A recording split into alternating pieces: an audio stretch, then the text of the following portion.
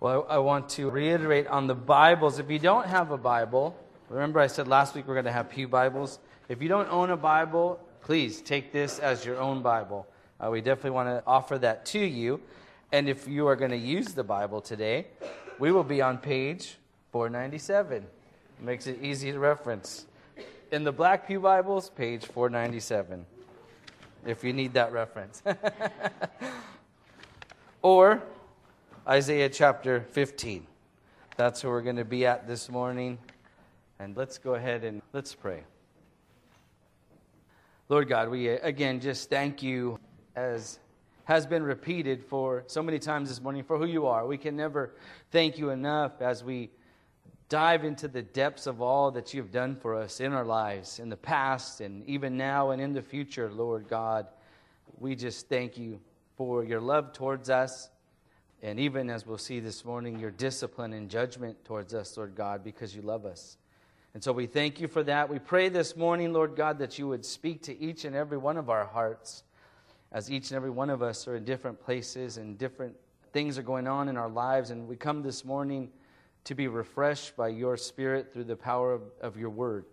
And so we pray that and ask for you to bless our time together. And it's in your name we pray. Amen. All right, so Isaiah chapter 15, the title of this morning's message is Tears in Heaven. And I'm sorry if you get the Eric Clapton song in your head. And if you didn't have it, you have it now. So sorry again. We're not going to be preaching on that. As I mentioned in my prayer, we're going to be talking about discipline. Is there anybody in here, you don't have to raise your hand, that enjoys dishing out discipline on a person? You might be thinking, well, I know a few people who like it, like maybe my boss or something. But it's not an enjoyable thing to do, even as a parent. Some of the kids might be going, yeah, right. My parents love to dish out discipline, and they do it very well. But even as a parent, if those of you that are parents, you may, and even in the workplace, I was thinking of this, when you have to discipline somebody, it's not fun. And sometimes you could grieve over, right, the fact that you have to dish out some discipline. You know, we've all heard that phrase, it's going to hurt me more than it's going to hurt you, right, from our parents. But I remember, I can think about the times that we dish out discipline. You know, you get, in knots in your stomach because you don't want to do it, but you have to do it. It's the right thing to do, and it's deserved. And sometimes you could get emotional while you're delivering the discipline with somebody. And I'm going to say that this morning, as we look at the text, you'll even find out that God expresses himself in the text we'll see this morning, that he cries over disciplining. Have you ever thought of it? We don't think about that, right? Especially when we've been reading through Isaiah. God looks like this judgment is coming down. And some people will even describe it that God looks like a mean God. He always wants to discipline somebody, that he's waiting to drop the hammer on somebody. But as we'll see in the text, that it even grieves God when he has to discipline his children and even those who are not his children. And you'll see this morning when we go through the text. So just by way of a little bit of background, I want to say this and remind everybody, as we go through chapters 13 through 23 of Isaiah, it's good to remember this, that God through the prophet Isaiah is telling Judah that they cannot trust in the nations around them for strength and security. And so that's why we see all these nations that are around Judah that God is speaking to. Again, we looked at Babylon and Assyria and Philistia last week. And this morning we'll look at the country of Moab, and in the future we'll see Egypt and a few more. And again, the Lord is demonstrating to Israel, his people, that he is sovereign over these nations and over human history.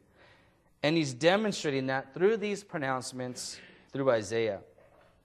And he's telling them, don't trust in these nations for security. Stop running to them looking for help, because they cannot provide that for you. Only I can do it. And so that's why he's going through, like I said, over these 10 chapters that we look at, and showing them the judgment that's going to come on them, and that they themselves are too weak to save you. And so, like I said, we're going to look at Moab this morning, and just by way of a little reference of who is Moab, or what is Moab.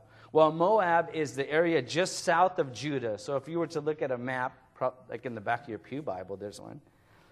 There's Moab, and it's just southeast of Judah, and it's east of the Dead Sea. It is in modern-day Jordan. If you think of the country of Jordan, that's where it is. And so the Moabites, they are descendants from a man named Moab, who was the son of Lot. You might remember Lot, who it's Abraham's nephew, right? Lot had lived in Sodom and Gomorrah. Well, his son was Moab. And you may also remember that there's a famous woman from the Moabites. There's actually a book of the Bible named after her. Her name is Ruth. She's from Moab, right? She marries Boaz, who is actually she's actually the great-grandmother of King David.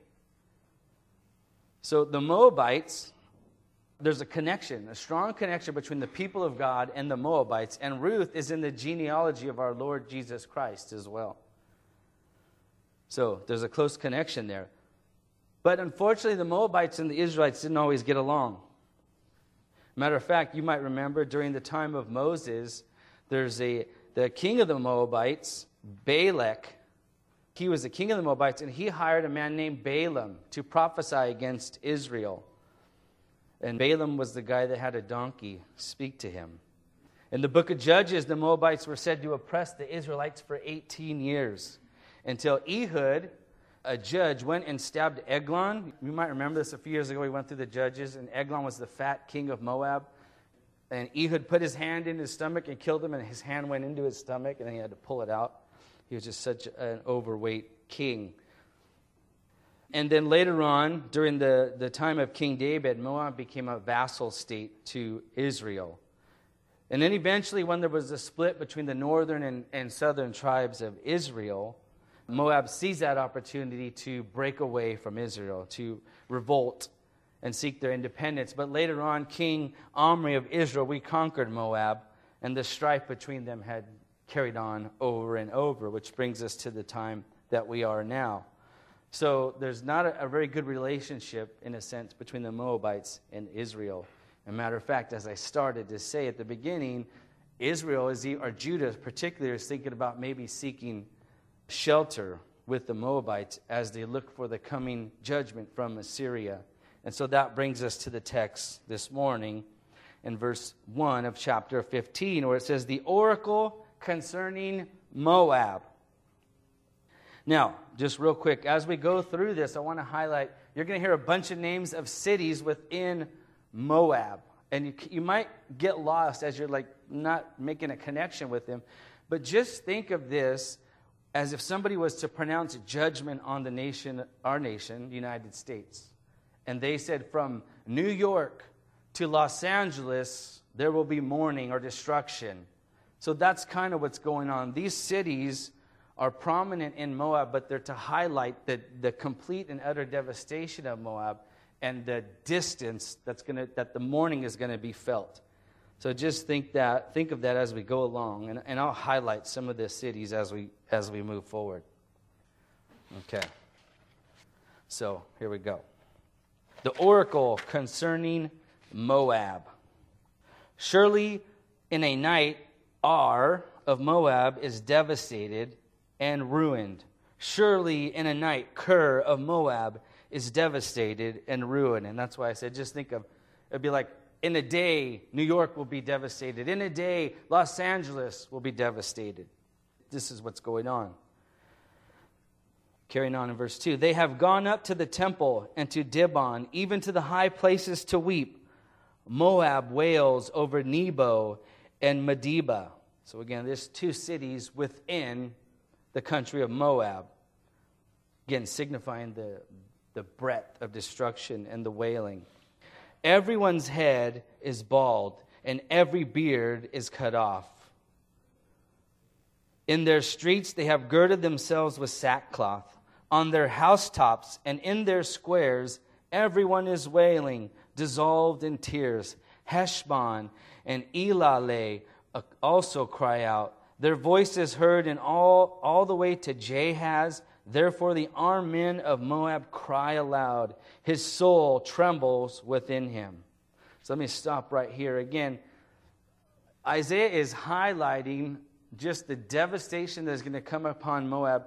And hopefully you can see and sense the destruction and the fear that's come upon the people of Moab. It even says here, I think it's verse 4, that the armed men of Moab cry out loud. So even their army is afraid of the destruction. It's going to be so severe and so devastating that there's going to be nobody left that has strength to fight. That's what the prophet is trying to describe here with Moab. And before we move on, I want to point out a few things. Why is God declaring judgment upon Moab? What has Moab done? Well, if you look at chapter 16 real quick, which we'll study next week, and go to 16 verse 6, because this is the second half of the oracle, and we'll study it next week. He says, "We have heard the pride of Moab, an excessive pride, even on his arrogance, pride and fury. His idle boasts are false." So specifically, it's the pride and the arrogance why God is judging Moab. They're very prideful and arrogant towards God, obviously. So that's one reason. And as I mentioned at the very beginning, another reason is it's a sign to Judah, a sign that demonstrates that God is in control of all things. You can't run, you can't hide into something else for safety and security. God is even over those who you think are strong.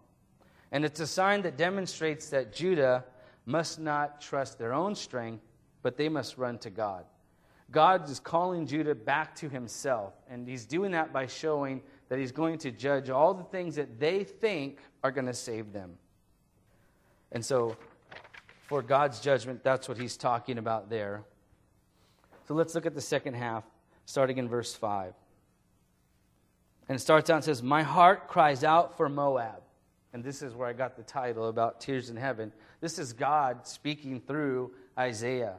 My heart cries out for Moab. So even in the midst of God's judgment, he's crying for the people of Moab. And look at what he says.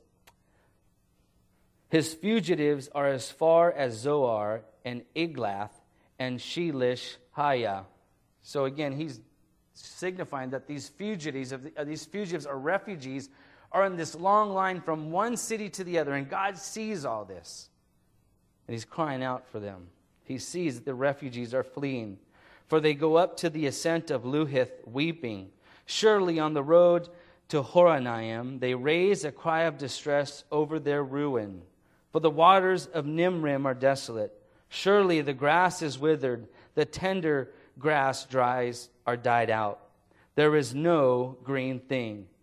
Therefore the abundance which they have acquired and stored up, they carry over the brook of Arabim. For the cry of distress has gone around the territory of Moab. Its wail goes as far as Eglaim, and its wailing even to Beer Elim. For the waters of Dimon are full of blood. Surely I will bring added woes upon Dimon, a lion upon the fugitives of Moab, and upon the remnant of the land. And so that's the oracle that God speaks through Isaiah. So let's point out a couple of things here. And let's again go back to the judgment side. And that's, you see in the very first 4 verses on the judgment of God. And there's 3 things I want to point out here about God's judgment on Moab. Number 1, it is sure. God over and over again through the prophet Isaiah in verse 1 says, surely this is going to happen, and surely that is going to happen. What God decrees is going to come about, and nobody can stop it, as we learned last week in chapter 14, when God said he's going to judge Assyria, and nothing can stop him. Right? So God decrees. What he decrees is going to happen. It may not come the way that we think or they think, and it may not even happen at the time that you think it's going to happen, but if God says he's going to judge something, it's going to happen. It's similar to when your mom would say, you wait till your father gets home, you're going to get in trouble. And so I remember as a little kid, me and my brother would be in fear until my dad got home. We're hoping he would get home so late that we would be asleep or something and he would forget. But no, my mom's word was sure. She was going to tell my dad, and it was my brother's fault, so he got in trouble. Take one for the team.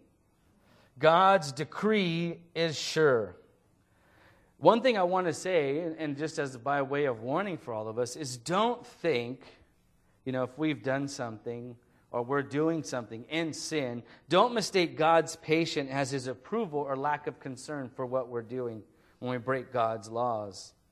2 Peter 3:9, let me read this to you. It says, "The Lord is not slow in his promise, as some understand slowness, but is patient with you, not wanting anyone to perish, but everyone to come to repentance." And I would say this, if you felt like, hey, you know what, God's going to punish me, don't sit there and wait for it. Repent. God might be waiting for you to repent and shining grace upon you. And don't, again, think that, oh, well, God hasn't, some people might think, oh, well, God hasn't come back. He's not really going to come. That's just what people say all the time in Scripture. Again, don't count the Lord slow in his purpose or promises. Right? He is just patient. He's not wanting anyone to perish. And I praise God for that. So even in God's judgment, he is sure it's going to happen. It might not happen when we think or when we would have wanted it to happen, or the way that it was going to come, that way that we thought it might happen. But God says surely it will come, and surely it will. Second thing to point out about God's judgment is it is going to be complete. As I said, in the descriptions that we see here in Isaiah, it is going to reach every major city on Moab. And some of those cities that I read off were major cities and important cities within Moab. And again, it would be like saying judgment is coming on Chicago and San Francisco and Los Angeles. I mean, just think of the major cities in our country. If someone were to wipe them out, what that would mean for us. All commerce might stop. The financial district in New York was destroyed. Wall Street. It'd be like somebody describing that. And that's what's going to happen in Moab. That it's going to be complete. It's going to reach every major city. It will come to every corner of their land. And it is even going to come against their religion. Did you see that here in verse 2? It says, "They have gone up to the temple and to Dibon, even to the high places to weep." They've sought after God's forgiveness, or their God's forgiveness at the time, because it was a pagan temple. And God's going to destroy that too. So Moab's religion is not going to save them. Not only that, it's going to affect the rivers. In verse 6, look at this again. "For the waters of Nimrim are desolate. Surely the grass is withered, the tender grass dried out. There is no green thing." And then, carrying on, it talks about one of the rivers being full of blood. Again, God is going to devastate everything in Moab. So his judgment is going to be sure. It's going to be complete. And again, he wants to demonstrate for the nation of Israel that Moab is not stronger than God. They cannot save them. And he does this by showing that they're going to mourn from the distress of the situation. Their military will mourn, as I mentioned. The refugees will flee. And they cannot hide from the judgment. That's what verse 9 is about. Look at verse 9 again. It says, "Surely I've added woes upon Dimon, and a lion upon the fugitives of Moab, and upon the remnant of the land." So as the fugitives seek shelter and try to escape, he says he's going to bring a lion upon them. Even in their running for another protection, God can still get to them, and he's going to bring judgment upon them. So God's judgment is sure, it's completed, and it will demonstrate the weakness of Moab for themselves and for Judah. But the great thing about God is he's not a God of vengeance solely. Look at, again, going through verses 5 and 9, as I mentioned in the beginning, God's love in his judgment. I want to point that out. Again, look at verse 5. It says, "My heart cries out for Moab." Even in the midst of judgment, God is crying for people to come to him. Like, hey, I'm disciplining you for a reason. I'm judging you for a reason. Again, going back to us as parents, when we discipline our children, we might be angry with what they have done, but it's so that they will be corrected in the things that they have done wrong. The same thing is true with God, and he cries out for Moab. God sees the refugees who are in distress. He sees them uselessly searching for food and water as they go to these springs, and he says they're going to be dried out. God sees all that. And he sees them desperately clinging to their possessions. Right? It says that in verse 7 that the abundance which they have acquired and stored up, they carry off the brook of Arabim. So God sees these refugees who are being judged They're helplessly gathering, or uselessly gathering all their belongings and trying to find safety. It's like somebody who's being disciplined and they won't give up their things. They grab onto the things that they think they need and they stay in their sin over and over again, and they will not give them up instead of crying out to God or crying out for help. I think of it as a parent when you have to turn your child away from staying in your home. But if they would just listen and obey and do the things that you've called them to do, that they can stay home and live with you.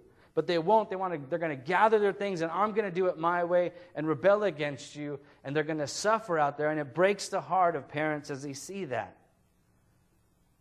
The same thing with God. God is like not judging them for just no apparent reason. They've sinned, and He needs to correct them. He's trying to call them back to Himself. And it breaks His heart when they refuse to do that. And He has to discipline them. He has to. He must, which is the second point, He must let judgment run its course. God must let judgment run its course. First of all, it demonstrates the character of God, that God is just. God is just.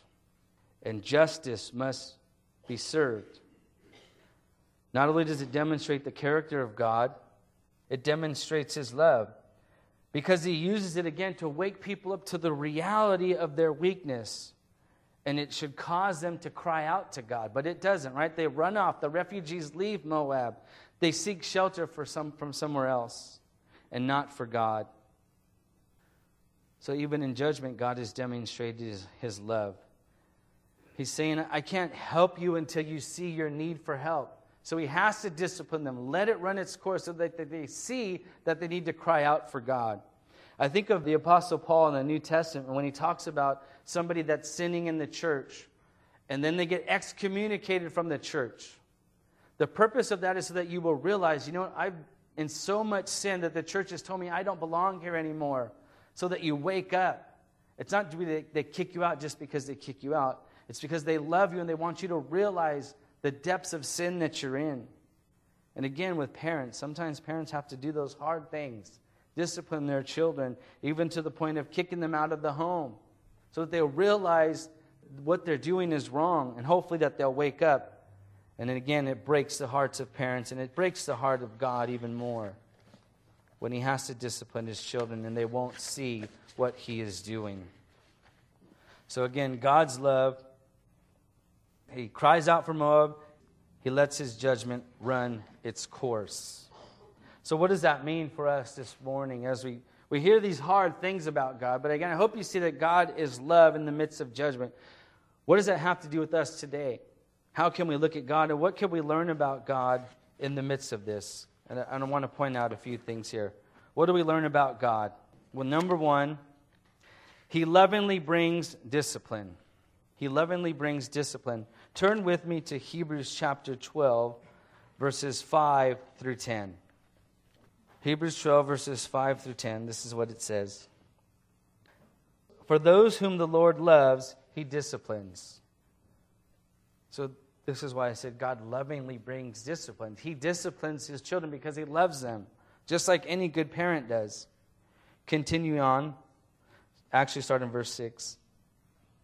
For those whom the Lord loves, He disciplines, and He scourges every son whom He receives. It is for discipline that you endure God's deals with you as with sons. For what son is there whom his father does not discipline? But if you are without discipline, of which all have become partakers, then you are illegitimate children and not sons. Furthermore, we had earthly fathers to discipline us, and we respected them. Shall we not much rather be subject to the Father of spirits and live? For they disciplined us for a short time, as seemed best to them, but His discipline is for our good, so that we may share His holiness. So God disciplines us for our own good, just like our parents did. And God's ways are even better than our own parents' ways. That's what the writer of this epistle is saying, right? God disciplines us for our own good, but He does it for a purpose so that we might be more like Him, right? We are molded and shaped into the image of Christ and conformed as believers. This is what's happening in our lives when we get disciplined by the Lord. And we should be glad because it shows that God loves us, that we're His children, and that He wants what's best for us. So again, what do we learn about the Lord? Is that He lovingly brings discipline and He lovingly brings judgment. He makes that, after we haven't listened to that judgment, that discipline over and over again that God brings, finally judgment comes. And that is brought because He wants to do that to wake us up. As I've been mentioning over and over again, God is trying to wake us up to His discipline through the judgment. Not only that, He does it to demonstrate His justice. God's justice will be had. Just think of this. If God did not bring about judgment on somebody that did wrong, what would that do for the innocent party who might have been hurt by that person?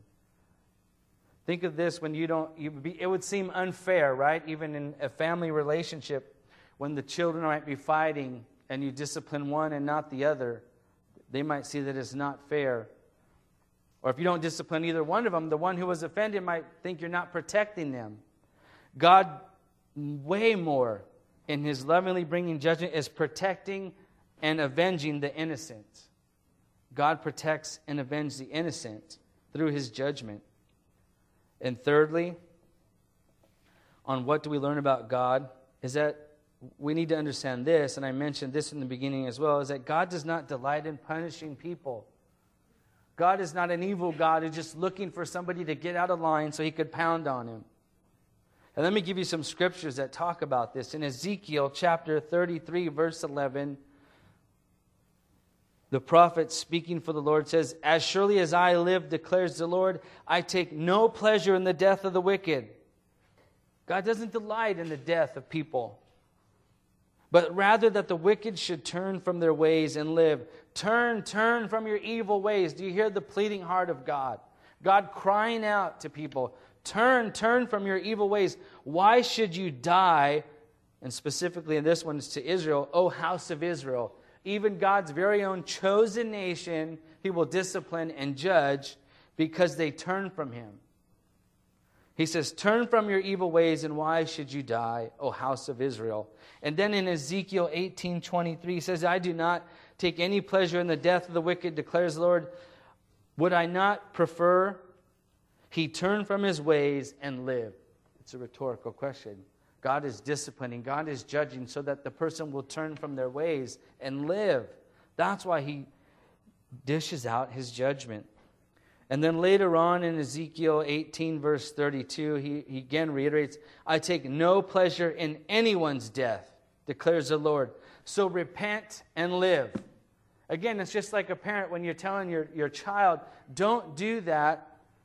You know, if you do that, I'm going to have to discipline you. And as a parent, you're hoping they don't do that. I hope they don't do that. I don't want to discipline them. But you have to. And God is the same way, even more so. He doesn't take pleasure in it. He wants you to repent and live. I think of Jesus in Luke chapter 19, verses 41 through 44. Remember when He approached Jerusalem, He said this. Luke records this. He says, when He approached Jerusalem, He saw the city and wept over it. Jesus wept over the entire city of Jerusalem. Why? Look at what Jesus says in verse 42. If you had known in this day, even you, the things which make for peace, but now they have been hidden from your eyes. For the days will come upon you when your enemies will throw up a barricade against you and surround you and hem you in on every side, and they will level you to the ground and your children within you, and they will not leave one stone upon another, because you did not recognize the time of your visitation. Jesus cries out for the city because they don't realize that the Messiah has come. And because of that, judgment is going to come upon them. And He's saying, I wish you guys would see it, and I weep over the fact that you don't, because God has to bring judgment because you refuse to believe Jesus is who He says He is. The one last verse, 1 Timothy 2:4 says, speaking of God's desire, God desires all men to be saved and to come to the knowledge of truth. God desires that all people come to Him. But He knows they won't, and that grieves Him. And it grieves the Lord. So what do we learn about the Lord? that He lovingly brings discipline, He lovingly brings judgment, and He does not delight in punishing the wicked. And lastly, as I've been saying over and over again, that God brings both discipline and judgment as a way to draw people to Himself. Again, I don't want you to miss this fact this morning, that discipline and judgment come because God is trying to wake people up and draw them to Himself. And He's doing it out of love. He's doing it out of love. And let's close with this. This morning, God may be disciplining or judging some of us this morning, or you, or me.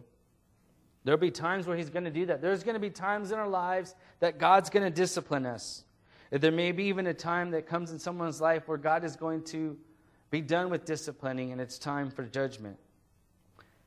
And we have basically the same options before us that Moab and Israel did. And number one is this: will you respond in repentance and turn to Him? Will you respond as God disciplines you, as God speaks to your heart about what you're doing? Will you respond in repentance and turn to Him? Or you have another option, is you can double down and dig your heels in and stand your ground and say, you know what, I don't care, or I think I could do it my way. You'll be like a refugee of Moab that says, we're leaving, we're gathering our stuff, we're not seeing this judgment as coming from God, we're going to seek protection elsewhere. Will you do that? I encourage you that you don't, and that you remember when discipline comes on your life, because it will come on each and every one of us, we are not perfect, that we would see that as God's love and that we would repent and turn. And so in closing this morning, I want to give you the chance to do that as we've been talking about judgment and even discipline. If you feel like, you know what, I need to come to the Lord.